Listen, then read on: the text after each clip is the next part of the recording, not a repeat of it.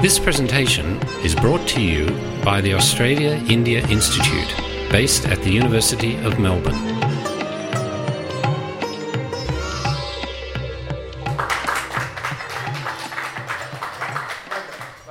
Thank you, Craig, and good afternoon to all of you. I hope you all had something to eat, and thanks again for making time on a Thursday afternoon.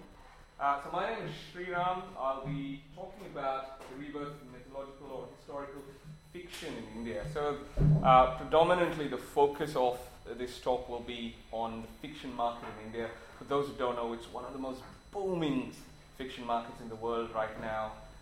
The amount of English readership is second to none. It's a very interesting time to be in the fiction market, especially in India. So just a brief introduction again of myself. Indus Valley is my first book, published in 2012 by Westland Books in India. Basically talks about a fictional account of a deaf boy who wants to win gold in the 1980 Moscow Olympic Games. It's narrated by his younger brother when their lives collide and their destinies unite. And it's really my take on that underdog story, which I'm really fond of. So that was also translated into Korean. Subsequently, Let Me Go, as Craig kindly pointed out. It's about a free-spirited, rebellious young girl in India who tragically ends up with locked-in syndrome, which is a form of a conscious coma, where only your eyes can move, and that's your only communication tool with the entire world. She decides to pull the plug, but her only hope is her friend in Melbourne, who's oblivious to her condition. And then 6 years after she's struggled, he tries to instill some hope in her, the desire to live once again. But is it all too late? Too little. So that's what Let Me Go is about, published this year and next year by Fingerprint Fiction in India. The Charity's Son is my third book that I have recently completed. We hope that it will be published towards the end of 2016, both in Australia and India. I'd like you all to just note this book. We'll be circling back to this book again. It's very relevant to what we're talking about today. Fourth one that I'm working on is called Sent to Kill, tackles domestic violence. Expected publication somewhere in mid-2017 in both these countries. Now, all right, the Indian epics. So whilst this talk today, we'll talk a lot about the Ramayana and the Mahabharata. It's not strictly limited to that. So all Indian scriptures are very much in scope and in play for what we're here to discuss. Quick show of hands, who here knows absolutely nothing about the Ramayana and the Mahabharata? Like, nothing. Oh, this is awesome. So let me flip the question around. Who knows quite a bit about the Ramayana and the Mahabharata? That's not bad. That's very good. I was fearing, how am I going to summarize these two grand epics in 5 minutes? But we'll do a brief summary of them anyway. So first, the Ramayana. Basically an epic poem. Consists of 24,000 verses, traditionally attributed to sage Valmiki, which is a very interesting story in itself, but that's for some other day. So the Ramayana basically talks about Prince Rama of Ayodhya, or Lord Rama, where he is considered by Hindu scriptures to be the seventh incarnation of the Supreme. And then we have Lakshmana, his devoted younger brother, and Hanuman of the monkey kingdom, who is his devotee. And then we have goddess Sita, and their lives are turned upside down when the king of Lanka, in the guise of a Brahmin sage, abducts Sita and takes her back to his kingdom. And so the Ramayana, the crux of the Ramayana, if I may summarize it, is about Lord Rama's pursuit to bring Sita back to safety. So in a lot of epics, as you can see, this is probably the good, this is the evil. And it's a fight between good and evil. And coincidentally, and I would like to think it's more than just coincidence, today is actually a very special day in the Hindu calendar. Today is actually Dashera, or Vijay Dashami in a few parts. It marks the day that Lord Rama defeated Ravana. It's actually quite interesting, isn't it? It's meant to be. So yeah, this is another artist's impression of how Lord Rama defeats the very powerful Ravana and brings Sita back home. The Mahabharata, on the other hand, is an epic that details the great Kurukshetra war. Great simply because of its scale. Probably a bit unfortunate, the war that people tried to avoid, but again, it was meant to happen. Essentially, there are two sides again to this epic. On one side, we have the Pandavas, or the 5 Pandava brothers. The artist has, for some reason, decided to make them all have the same face. They were not twins, or whatever you call a set of 5 lookalikes. And it's their wife Draupadi, and along with the blessings of Lord Krishna, who is the 8th incarnation, believed to be the 8th incarnation of Vishnu, the Supreme, they stake their claim for the throne of Hastinapur. They believe it is rightfully theirs, and they have reason to believe that the evil Duryodhana, their cousin, has snatched it away from them, including a few murder plots and a few other really dubious and deceitful games of dice. So that's essentially the epic. This is the story of righteousness or dharma against unrighteousness. So that's really it in a simplistic scale. But to give you an idea of how big the Mahabharata really is, and the Ramayana was big. So how many aware of the Iliad, Odyssey? Yeah. So combine them together, multiply them by 10, and you've got the Mahabharata. So it's really big. It's about 4 times the Ramayana itself.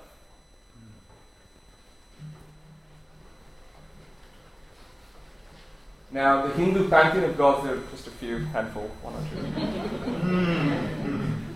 2. This is the best representation I got. It looked as, I have a few familiar faces here, and if you've not grown up in India, you've grown up sort of in an Indian culture in Australia, and you would have always been exposed to these stories of various gods and goddesses and deities. So there was never any dearth of stories. There have always been these anecdotes, these fables, if you may. I recall my mother would leave no excuse to tell me, oh, by the way, do you know what happened when Lord Shiva? So I've grown up on those stories, and I'm sure I'm not alone, as most of you. So for a writer, for someone who wishes to, the original epics were in Sanskrit. They weren't really accessible to a lot of people. They were really big. Try reading 200,000 lines. Take you a few lifetimes, especially if you don't understand the language. So what a lot of writers did is, okay, how can we take these wonderful epics and their wonderful stories bigger markets? The Britishers did a wonderful thing. We inherited the language from them. And English was a very easy way to reach out to a critical mass. So I'm just going to briefly talk about works that existed pre-2000, just to draw a line at the millennium. There were many other authors. I've just chosen to pick one, which is C. Rajagopalachari, again, very close to my childhood. I've read both these books. And they really helped in not alienating those people who were initially or originally saying, oh, it's too difficult for us, we don't get it. So this is really simple, English, very effective retelling. The great writer did not, however, resort to any licenses, artistic licenses, or I don't know if he was tempted to say, what if? But he didn't. He stuck to the originals. They were very, very loyal to to both Vyasa, who wrote, who's traditionally attributed the authorship of Mahabharata, and Valmiki, who wrote Ramayana, who was very, very loyal to those versions. Anyone seen this before? Read this? So again, as kids, there were comic versions. So if you may, the DC or the Marvel equivalent of this was Amar Chitra Katha. So as you can see, they were really little books, and my summer would be spent reading Archie, Jughead, Asterix, and this. So, because they were really entertaining, they were really simple, really simplified. You could put a face to the name, you could get a feel for the characters. So they not only touched the Mahabharata and the Ramayana, but they also specifically had episodes on very interesting characters, like Karna, which is, my wife would say I'm obsessed with Karna. She's probably right. And then there's Vali, the monkey king, Lord Shiva, various tables, Hanuman. So these are just a little, their catalogue was amazing. It is amazing. It still does very well. And so whilst they all started reaching out to bigger audiences, what we didn't see was the craze that, say, Bollywood brings or cricket brings. That frenzy was missing until something happened in 2010. Until that actually happened. One author decided to ask the daring question of what if the gods we know today weren't gods to begin with? What if they were mere mortals like you and I? What if they ascended God-like status by the deeds that they did? Fascinating question. We've all voiced this. But this author decided to take it a step further, write a fantastic novel, wonderful adventure of how Shiva, a Tibetan immigrant, became the Neelkanthan, or became Lord Shiva. Fascinating tale. So this is really the theme. What if the gods once mere mortals? And a lot of other authors took on to this. They all jumped on this bandwagon. And they started writing about Rama, saying, And by the way, a few schools of thought do believe that the original scriptures do not point to his divinity. Whatever was added about his divinity was added later. Very interesting school of thought. Definitely leaves a lot of room for some interesting pieces of fiction. So the Shiva Trilogy, Immortal the Melua, Sequel of the Nagas, Oath of the White Pictures, smashed all existing book records. Crossed 2.5 million copies and counting. It's a bit difficult to get exact sales data from book sales in India and Nielsen, but the sources prove that this is long being surpassed by these books. So the new number would be something much bigger than this. So the craze, the frenzy started. Much like the iPhone mania, people were lining up for Amish's next books. They were dressed like Lord Shiva. They were wearing Damaru. They were playing. It was phenomenal. No author was successful in doing that. And no author was successful in getting $1 million in advance for his next series. Unheard of amount in India for any author. So this is proving that there's commercial success. The market is there for a well-told story. Now, so that was one trend. So what if gods were once more? But then other authors decided to mix and alternate the myth with the modern, the past with the present. And one great example of this is Ashwin Sanghi, who wrote a book called Chankya Chants. I'll just spend some time again talking about Chankya, and you probably would have come across Chankya in your studies. Now Chankya is, if I put it simply, and it's probably not doing justice to him, is the Machiavelli of India. He was considered a pioneer in political science and economics. He wrote a book called the Arthashastra, and was a political mastermind, a kingmaker. He was the one who, there was an empire in India called the Gupta Empire. Chandragupta was a king. Chanakya was a kingmaker. So Ashwin Sanghi very beautifully brought in these two stories and said, what if there was a modern day Chanakya as well, who takes a woman from the streets of UP and makes her the Prime Minister of India? Fantastic concept. Similarly, Ashwin also wrote the Krishna Key. Ashwin Sanghi is the Dan Brown of India, just to give you some context. And the Krishna Key is the Da Vinci Code of India. So tied in beautifully with segments of Krishna from the Mahabharata. So yeah, these two books did very well. What's common between these two books and the one you just saw, the Shiva Trilogy? They're both published by Westland. And Westland was the first publisher to really say, all right, we're going to enter this market and we're going to leave no stones unturned. Coincidentally, Westland also published my first book, but I should have probably written on mythology. Then there was another set of authors that said, hang on. So let me rephrase, right? So Lord Rama fought, the good Lord Rama fought the evil Ravana and beat him. But just because Ravana lost, was he evil? History always says the ones who vanquished are sort of put in the same bucket as the evil. Well, that's what we're led to believe. Duryodhana, again, we're all brought up saying Duryodhana was evil. But was he really evil? So a set of authors decided to explore that. And one person who stands out was Anand Neelkanthan, who wrote, so this was on the Mahabharata, this was on the Ramayana. He calls it Duryodhana's Mahabharata. He's not got it on here. But this is promoted as Duryodhana's Mahabharata. So he's flipped the entire Mahabharata, and you look at it from Duryodhana's perspective. What if there's more to Duryodhana than we're led to believe? And similarly, Asura, the tale of the vanquished, is the story of Ravana and his people. So the whole perspective of these books is, hang on, is there more to Ravana than we've been told? He calls himself the respectful rebel.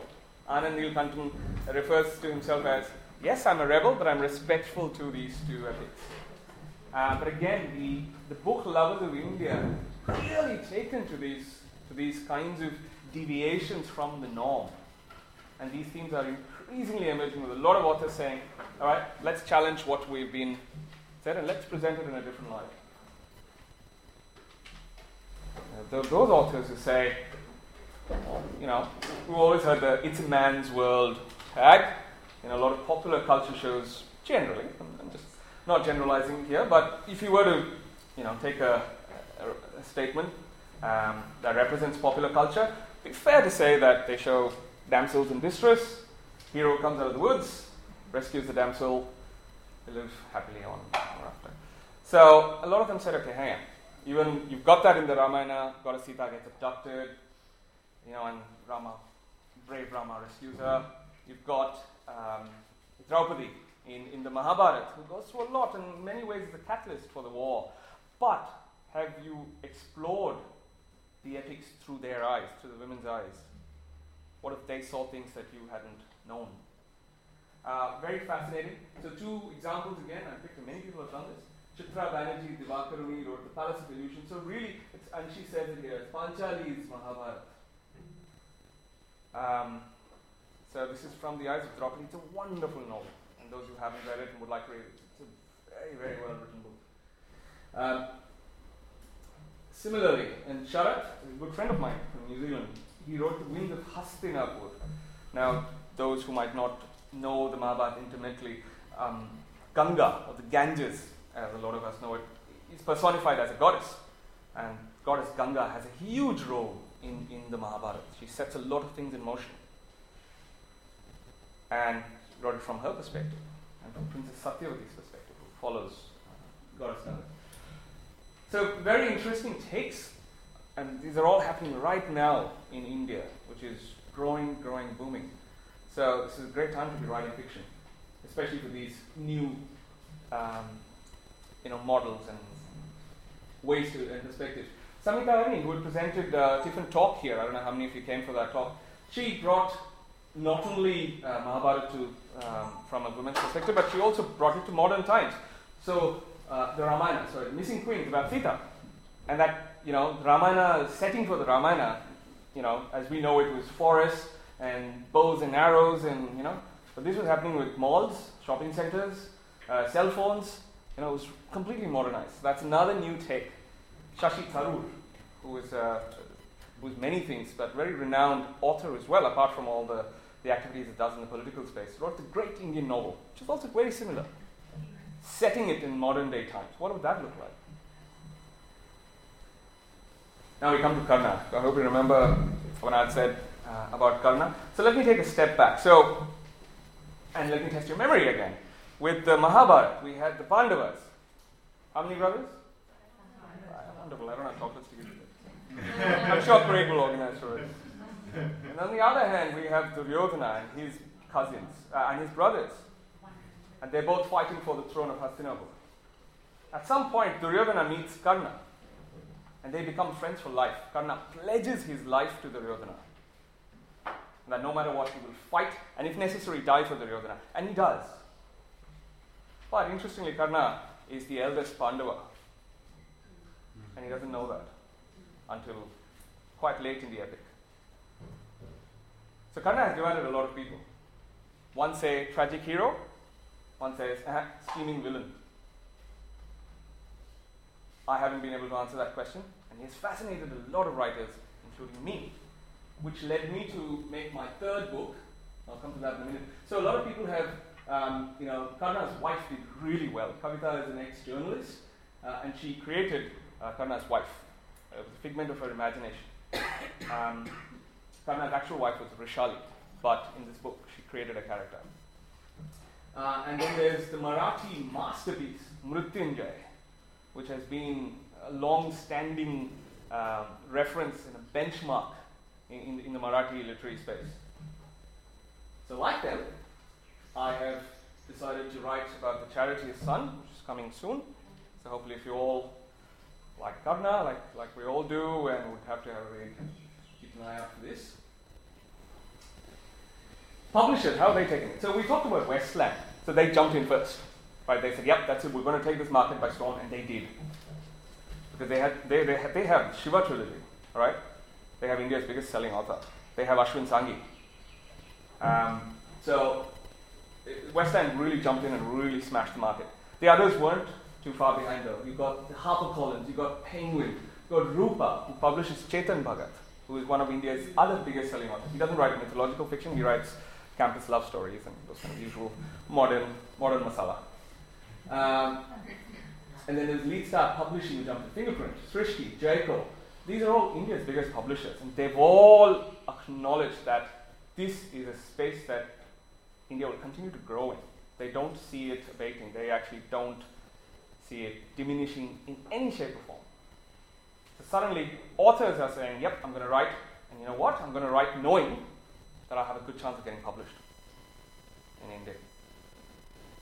So there's a lot of commercial success. There's a lot of avenues for creative storytelling. Because nobody's slapping you on the wrist and going, don't change what we know. It's not happening. The readers are going, yep, would like to read new stuff. Thank you very much. So authors are really, literally cashing in. And everyone's a winner. Their literary appetite is getting whetted, and everyone's happy. So let me summarize, and I will leave the floor open for questions. If you were to look at, the axis on, we've got perspective. So we're ranging from old to new. And then on this side we've got material from old to new. So if I were to look at Palace of Illusions and Karna's wife, at that time they knew that was happening in 2007, the material was still old. It was still the Mahabharata. The perspective was new. They were presenting it from women's side, which had not been explored before. When Shiva Trilogy happened, it was the first of its kind to be in that quadrant there. Sorry, this is all MBA. Blame the people across the street for that. Shiva Trilogy was very new material with new perspective as well. But then everybody started squamming that corner. Guardians of Halahala. It's a very good book. It's got a fantasy element to it. Very well written book. Again, by an author who was published at the same time as I was. But then everybody's going for that quadrant. So with The Forest of Stories by Ashok Banker, again, very, very renowned author. Jaya Devdas Patnaik, again, very, very strong. Writes non-fiction though. And there's lots to talk about. I've really picked a few that time permitted. With The Charioteer's Son, I'm hoping, it's the old perspective. It's still from Karna. People have, done it from Karna's perspective before. But I'm presenting new material that they haven't read. So I'm making up a few things. So there is fiction wrapped around fact. And there's at least 3 people in this room who've kind enough to be beta readers for my book, and they've given it their thumbs up, so you can blame them. So look, I'm really hoping that, like they asked Amish, people ask, what if he's right? What if he's actually true? All right, so that's me, ladies and gentlemen, for this afternoon. Thank you all for coming in the numbers that you have. It's been a pleasure. I've really enjoyed talking to you guys, so thanks again. If you have any questions, I'm happy to try and answer them. I'm not an expert. I'm just an enthusiast.